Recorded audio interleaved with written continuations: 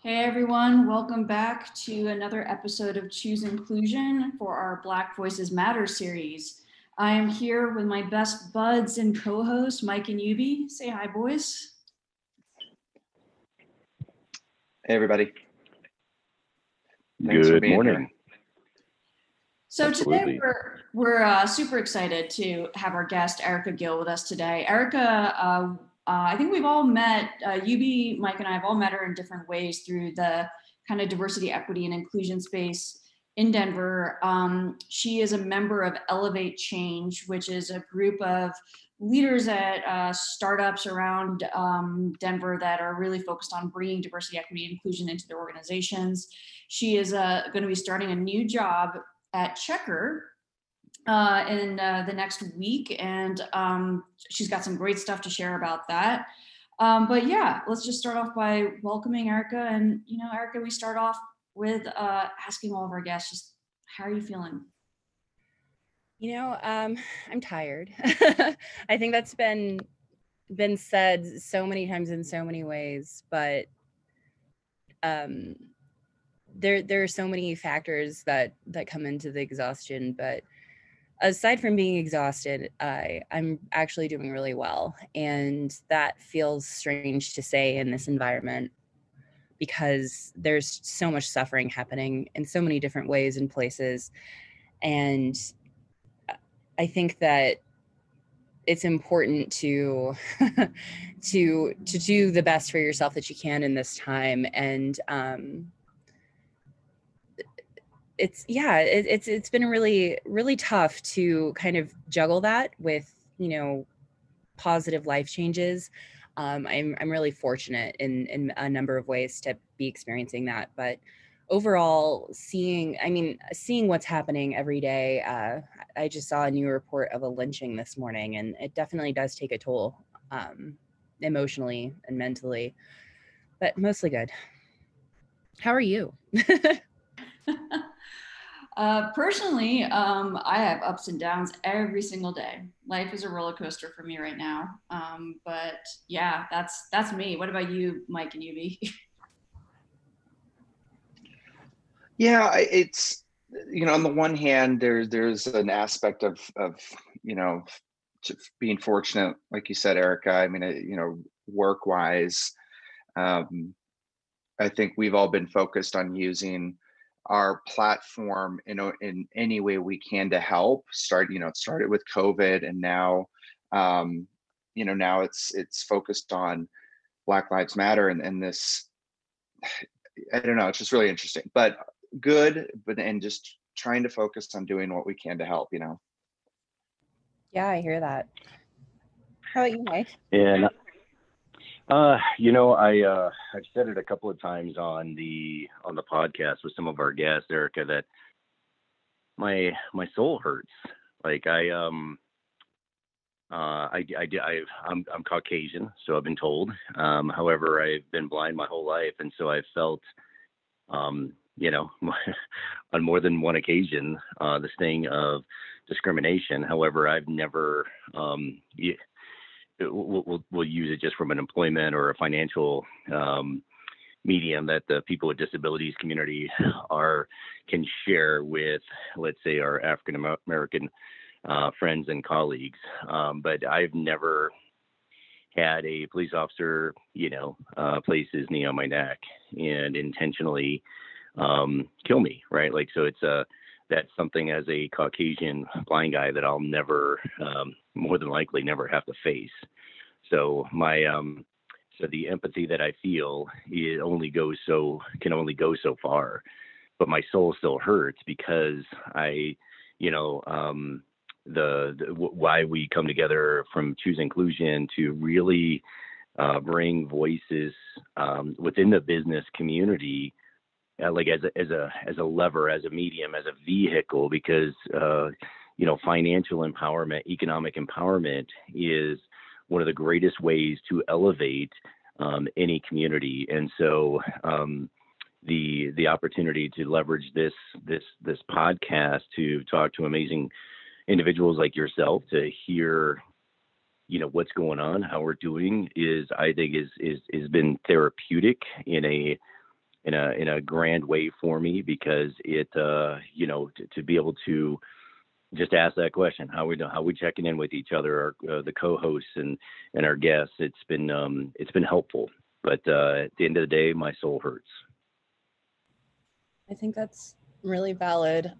I mean, one of my favorite things about this time is that people who never would have had a personal connection with issues like this are feeling that empathy. And if and not to say that empathy has been wholesale lacking, but I mean, in such a structured, intentional society that has perpetuated all of these injustices for so many hundreds of years, to finally have people hear you is, I can't really overstate that enough. This is the first time in my life that I feel heard, and then I feel that every aspect of my life is not going to be subject to, gaslighting or being shouted down. So that's really valuable. I think for a lot of people, that there are a lot of people of color, Black and Indigenous voices and allies that have been just called crazy, called radical and dangerous. And we're finally in a place where the experiences and the knowledge that we have can benefit society if we are being heard. So I appreciate this opportunity to have my voice uplifted, for whatever positive benefit I can bring. Absolutely. And I think it's really interesting. I think I love the fact that you're feeling more heard now than ever.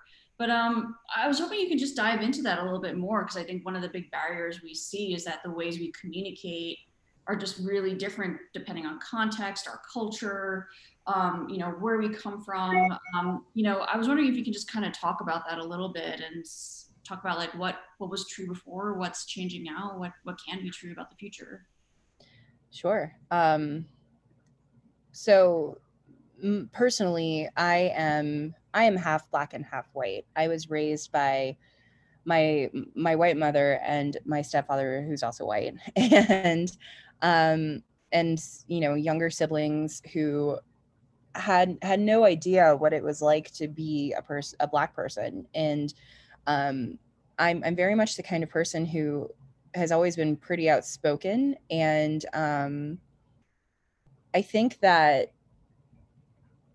one of the positive things is when I talk about my experiences, when I talk about microaggressions, I think are really interesting in that you can't prove to someone that it happened to you. You can't prove that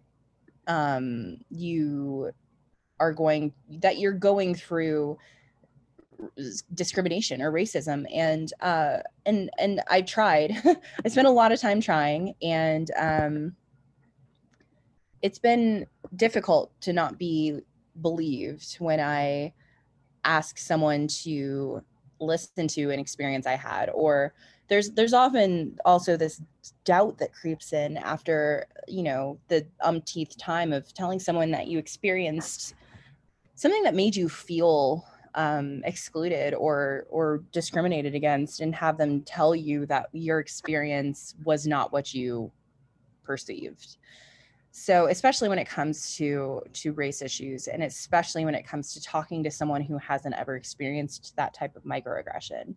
Now, that's not to say that we don't all experience microaggressions. And I think that's one of the really great things about how styles of communication are being adapted to talk about these issues. I really think that one of the most effective ways of getting someone to hear your experience is by comparing it, and this isn't always going to work well, but or really even be fair, but I think that white people experience, especially women, experience microaggressions frequently. So being able to tie that experience into something that a Black or Indigenous person of color has experienced can really connect that injustice, I guess, in someone's mind, and it has like a more emotional connection. But it is difficult because and this is something I'm really passionate about. I really think that being able to hear someone through their emotion is very important. And there's a lot of emotional bias, especially in professional culture, very prevalent in certain social cultures, and just really trying to break into a different group that doesn't communicate the way that you do to be heard. So the anger that is being expressed and felt by so many people in the United States and around the world right now is being listened to for the first time. And that's amazing, because I attribute this mostly to I guess like a more of the historical kind of white Anglo-Saxon Protestant um, cultures, that being angry or being loud and direct and forceful and being destructive is so taboo, and it almost comes down to this paralysis where you express an emotion and you cannot be heard because of that emotion. But just because I'm angry doesn't mean I'm not saying something important. And just because I'm angry, or just because, people are feeling destructive in whichever, way that you can think about it. I mean, destructive to the status quo, destructive to a statue of Christopher Columbus, destructive to, a system that's been in place for hundreds of years. That doesn't mean that you're not saying something important or that you're not doing something important. So I really love that different voices and different methods of communication are being heard.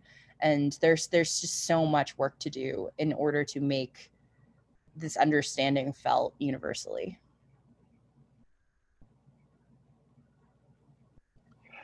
The work you're doing, so you're going to this organization called Checker. You talked about, they're a background check organization.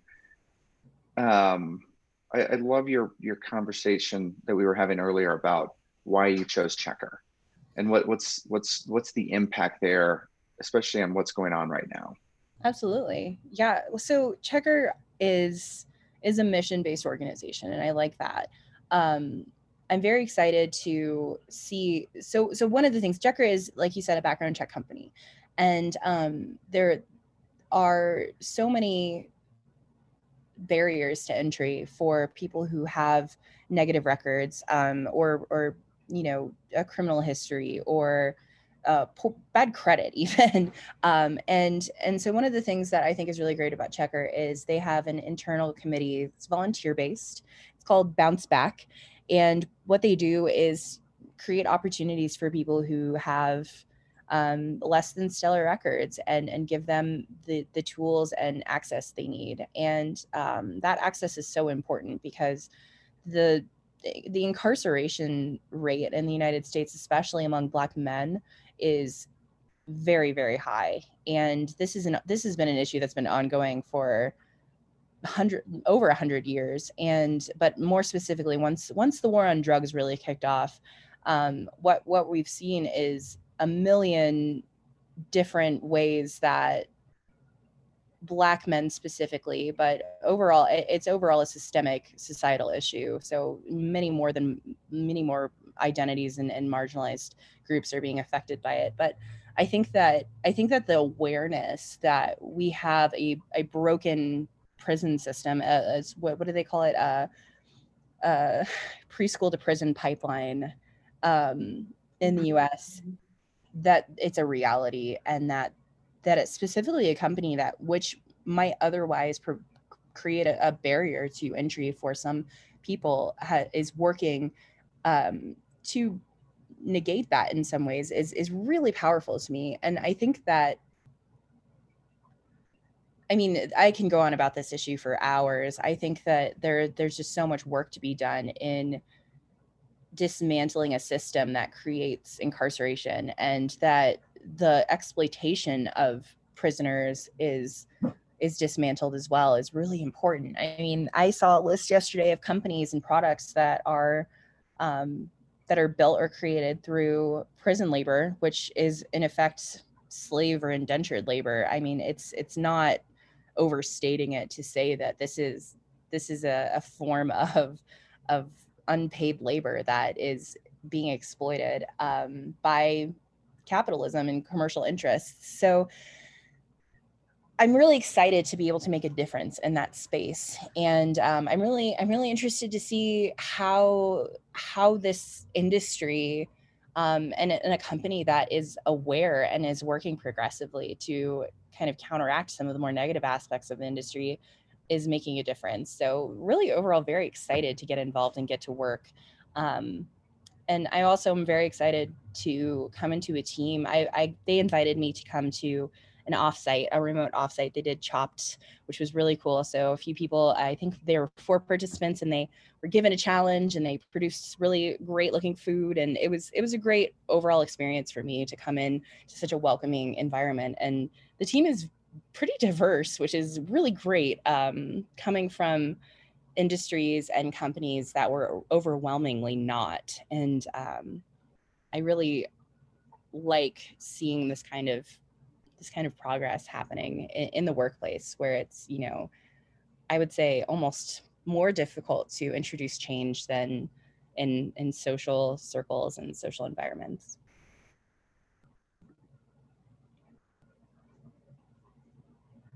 Erika, what do you think is, you know, right now there's just so much, I don't know, buzz, like people are talking about it, right? Like it's an opportunity for a big change in the country. I fear that as soon as the buzz goes away, you know, everyone already changed their Instagram photo and, you know, did their keyboard activism. How do you think we can make sure that this actually continues to stay a conversation, that it's not just something that's another fleeting thing and then we move on with our lives, but like recognize that we've got to make how can we continue to make sure this continues to move forward and action continues to happen?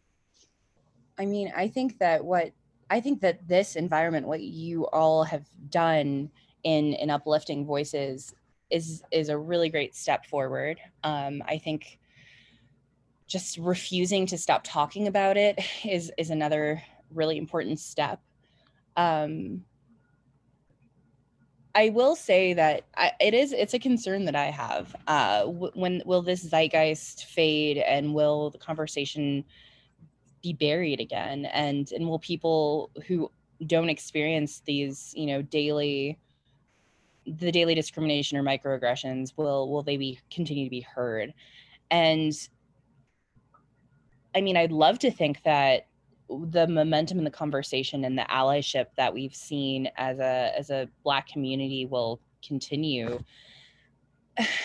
It's a really kind of tough kind of prediction, I guess. I would love to see this momentum continue. And I think that social media actually has been really great in that, because there are so many voices that are just pumping out insanely good content and historical context. And I think that the education part of it is going to make a lasting impact, just given, I mean, I learned just yesterday from a post about, you know, racist language. I studied English literature in college. I'm a writer.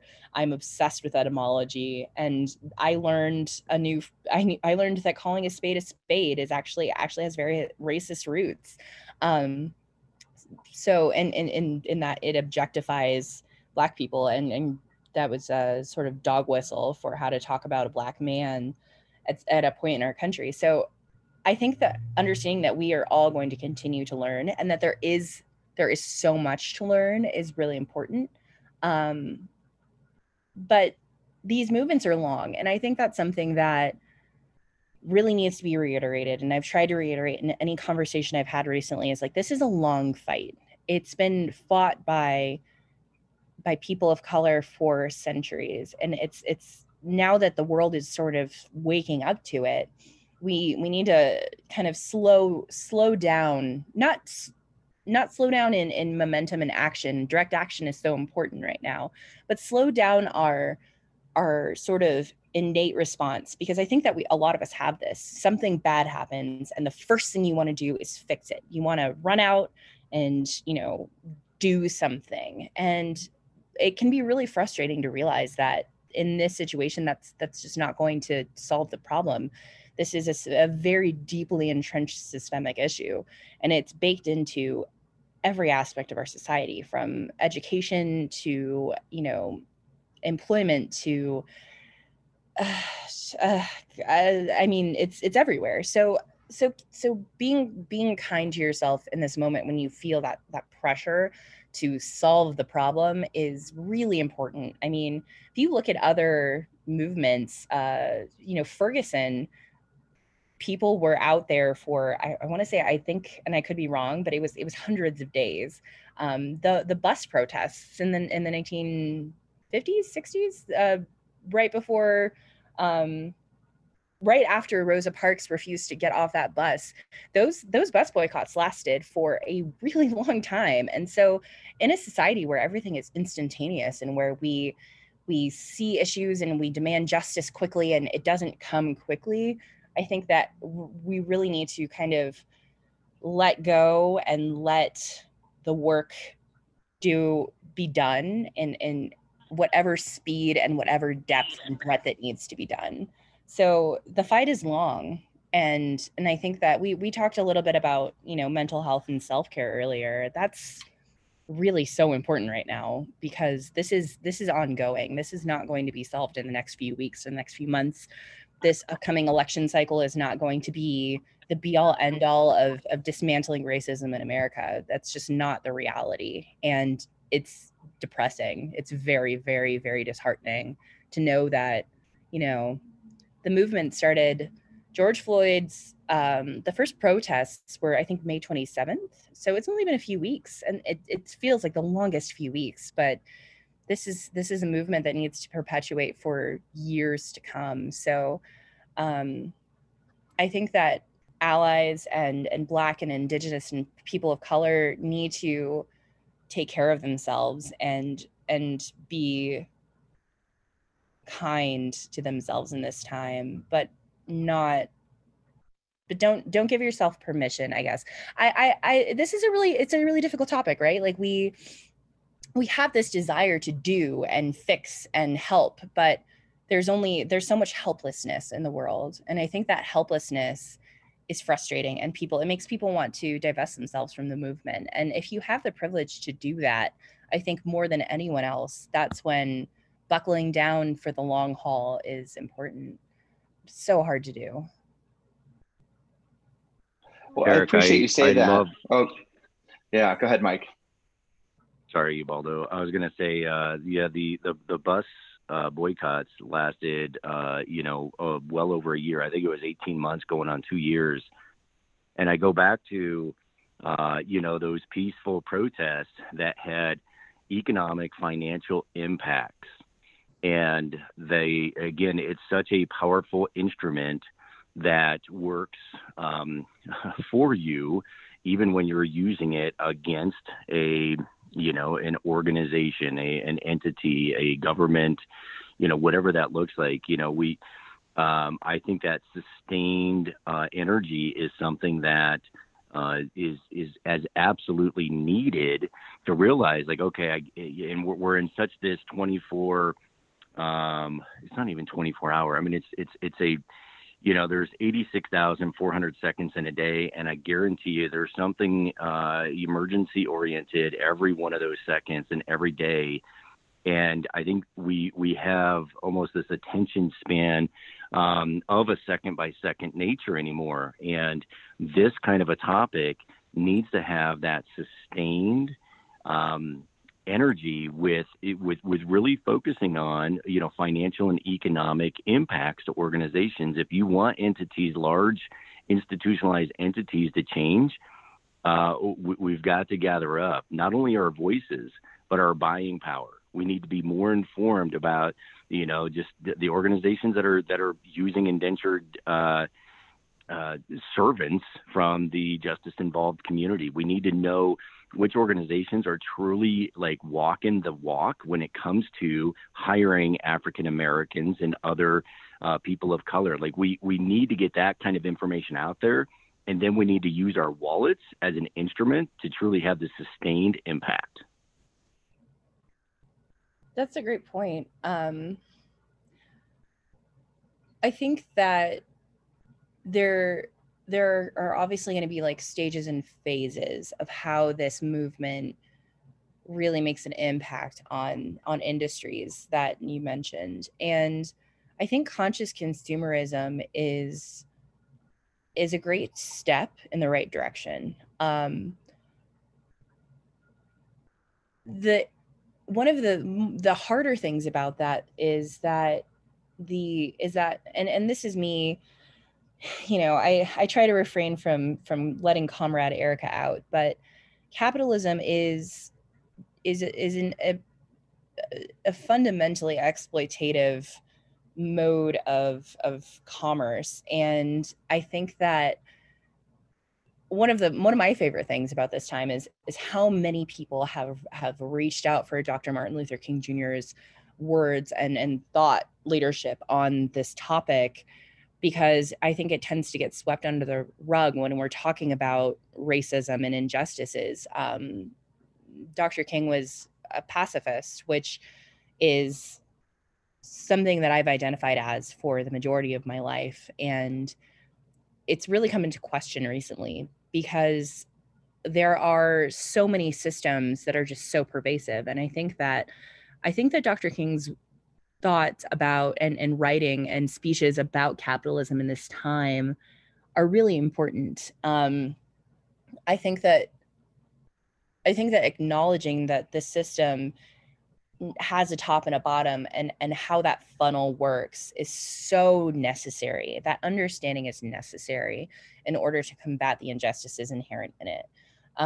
That's not to say that I think that the United States will ever fully move away from capitalism. I think it's too entrenched in the American identity, but acknowledging how that identity perpetuates injustice is so important in this time. So whenever I hear someone talking, especially in regard to the protests, about Dr. King, that's such a missing element of the conversation. And I do think that the first step needs to be the awareness. And I think conscious consumerism is an important first step. I think that the companies that are perpetuating these injustices need to be held accountable.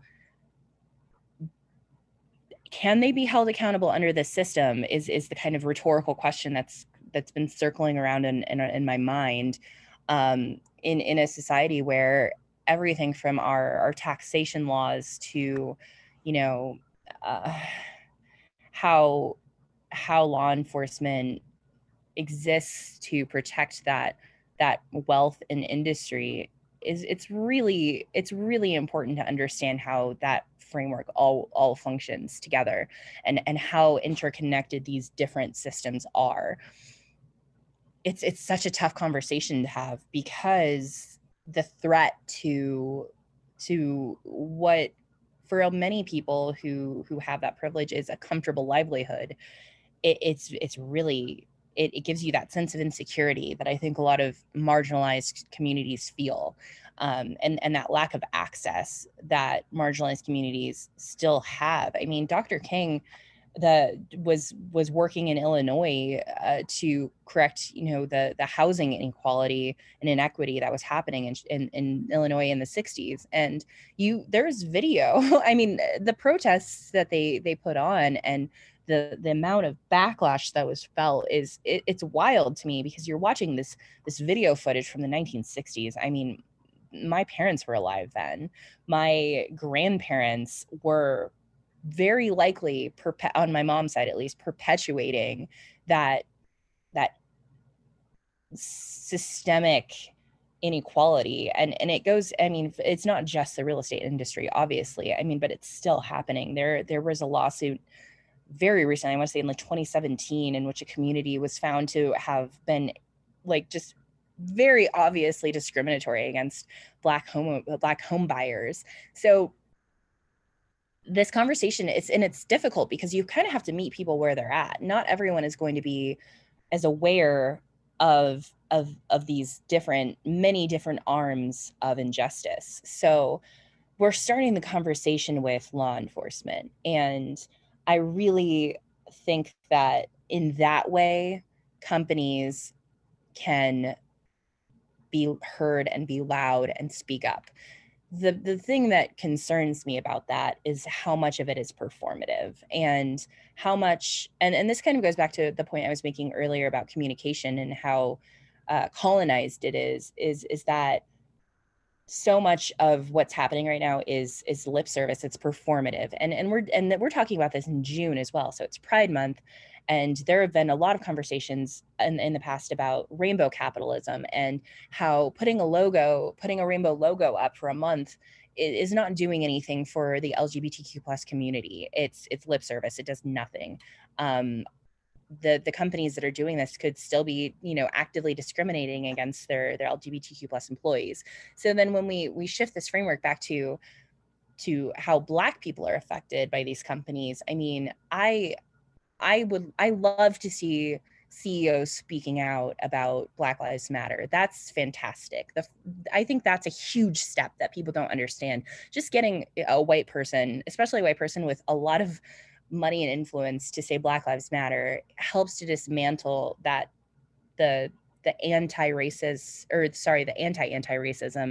mindset. But then you also think about, I mean, like, what is speaking out is important, but like, what else is really being done? I would love to see more direct action than just, I mean, Flint painted a Black Lives Matter statement on a road, which looks great. It's a great, fantastic photo op. Tourism hopefully goes up, but Flint hasn't had clean water in their marginalized communities for 5 years now.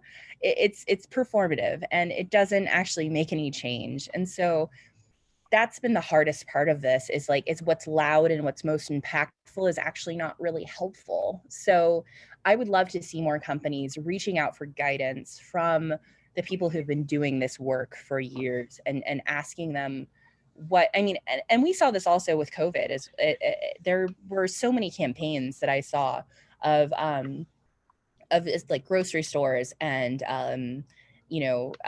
service-based companies that would, say, we appreciate our essential workers. We like you guys. You're great. You're doing a great job. You're keeping us afloat.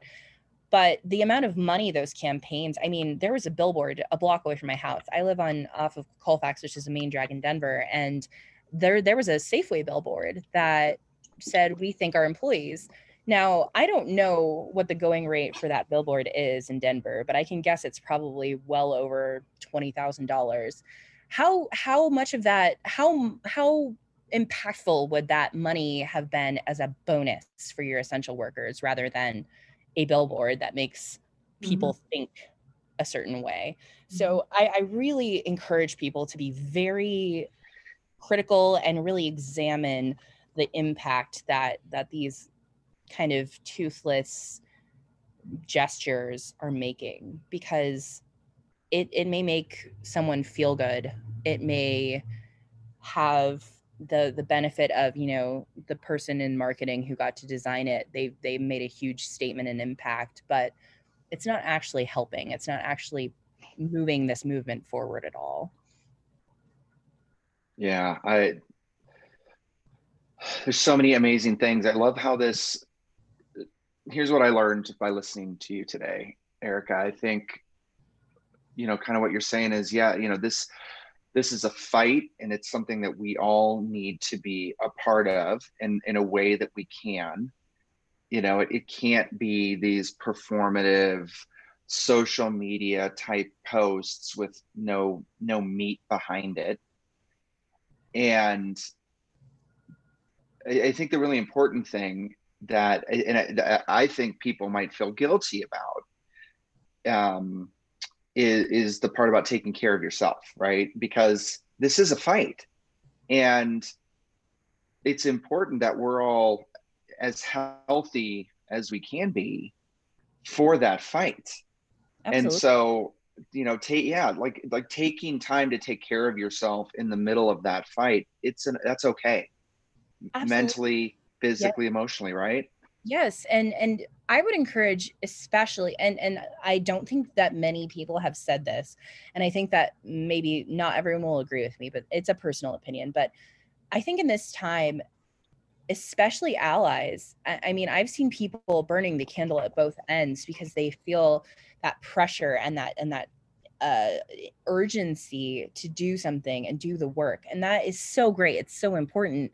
But, you know, again, this kind of, I'm sorry to keep bringing up capitalism, but it's so pervasive in our culture to work yourself to the point of a breakdown. It's not sustainable. And so, Right.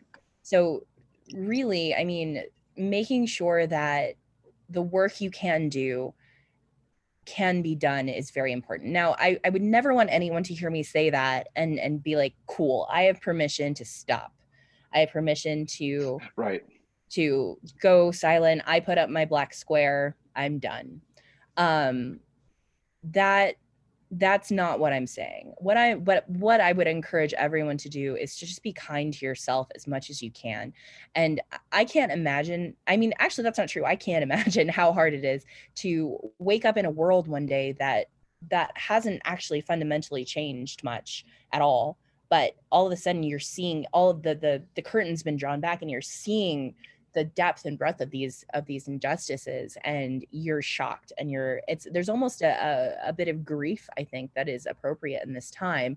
The world that you thought you knew doesn't exist, and you can grieve that. That's absolutely okay. But what I wouldn't encourage anyone to do while they're taking care of themselves is to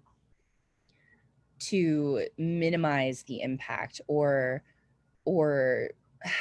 I guess center the pain and grief you feel when the pain and grief that has been felt for so many hundreds of years is coming to the forefront. And I think it's a really difficult thing to do, right? Because and it comes back to another societal sort of I guess mode of communication in which feelings are so sacrosanct. And I'm seeing a lot of uncertainty and fear and discomfort being centered over the narrative that is injustice right now. So it's such a tough kind of balancing act between taking care of yourself and doing what you need to do, and really continuing to live your life, but also making your life and your experience and your work centered around justice. It's so difficult. And so acknowledging that difficulty is really important. Taking care of yourself and your community is very important, but also keeping that narrative as front and center as possible. And that juggling act, I mean, I don't think any of us can overstate how difficult it's been for any of us, but I have a personal experience. Well, none of us. Yeah. Oh, go ahead. Sorry. Well, I was just gonna say none of us have done, like, none of us have done anything like this before. Like there's no going back to normal. There's no going, there shouldn't be. And I think that's the realization that we're all having to come to grips with. Absolutely. Is that we're on a path of absolute change where nothing should be normal again. Yes. And really understanding that what was normal was not benefiting everyone. Sorry, my dog just sneezed all over my laptop. Understanding that what was normal was harmful is so important. And there's so many resources. And that's kind of been the frustrating thing about this situation, is that I'm so fortunate to have people who respect my voice and opinions and my lived experiences and my education, who come to me for guidance. And I've tried very, very hard not to turn anyone away. But at the same time, I also haven't provided the most or best guidance to them, because I just don't have the capacity to do so at the moment.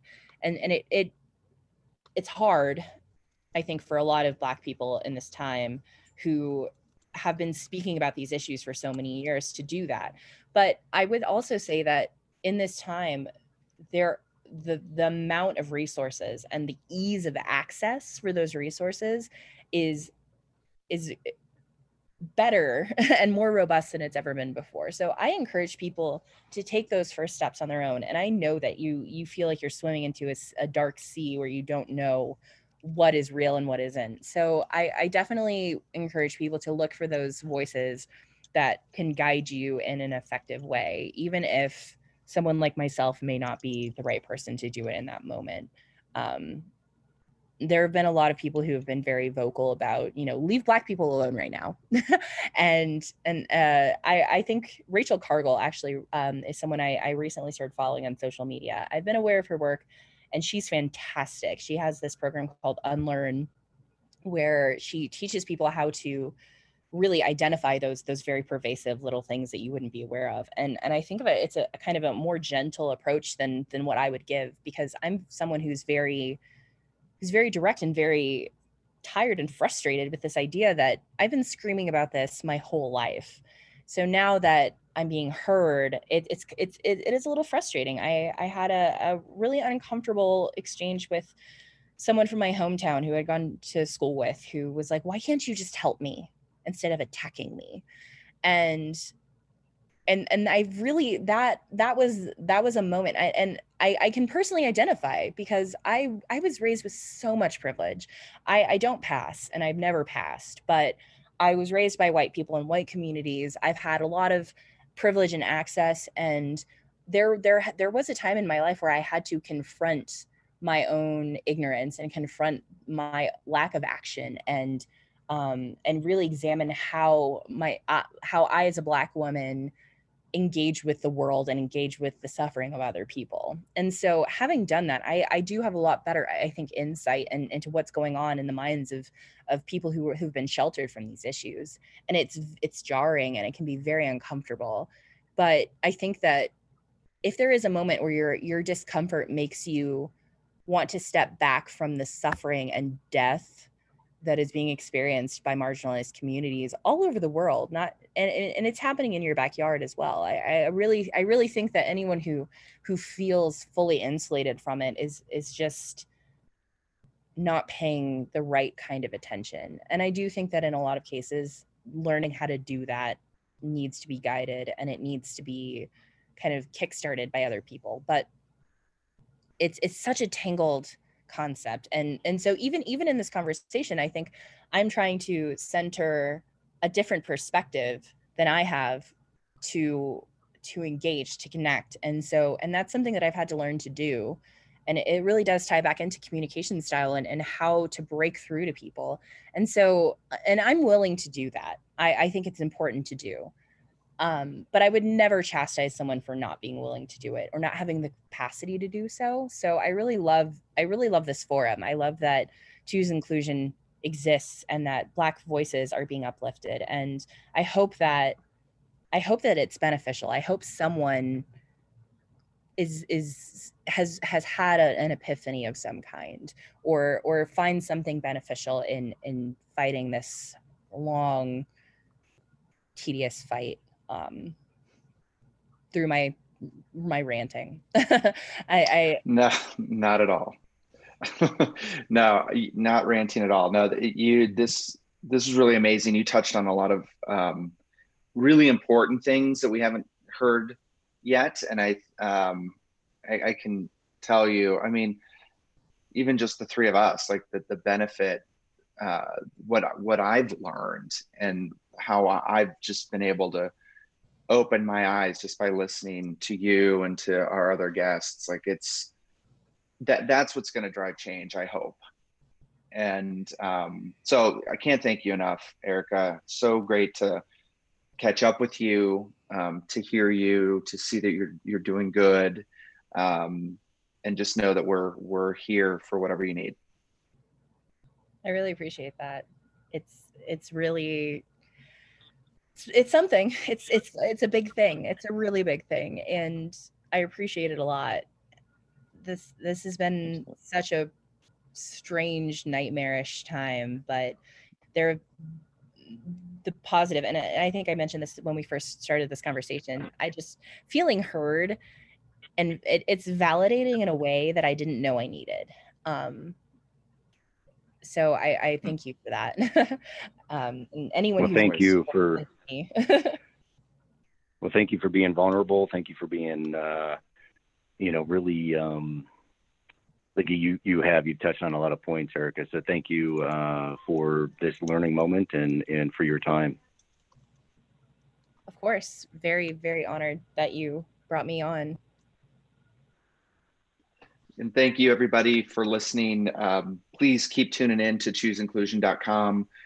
We've got some more great Black voices that we're listening to, and we're going to keep doing this for as long, as it takes to to see the change that we keep talking about. So thank you all very, very much. Thanks, Mike. Thanks, Nina. Thank you, Erika, again. Take care, everyone. Bye, guys.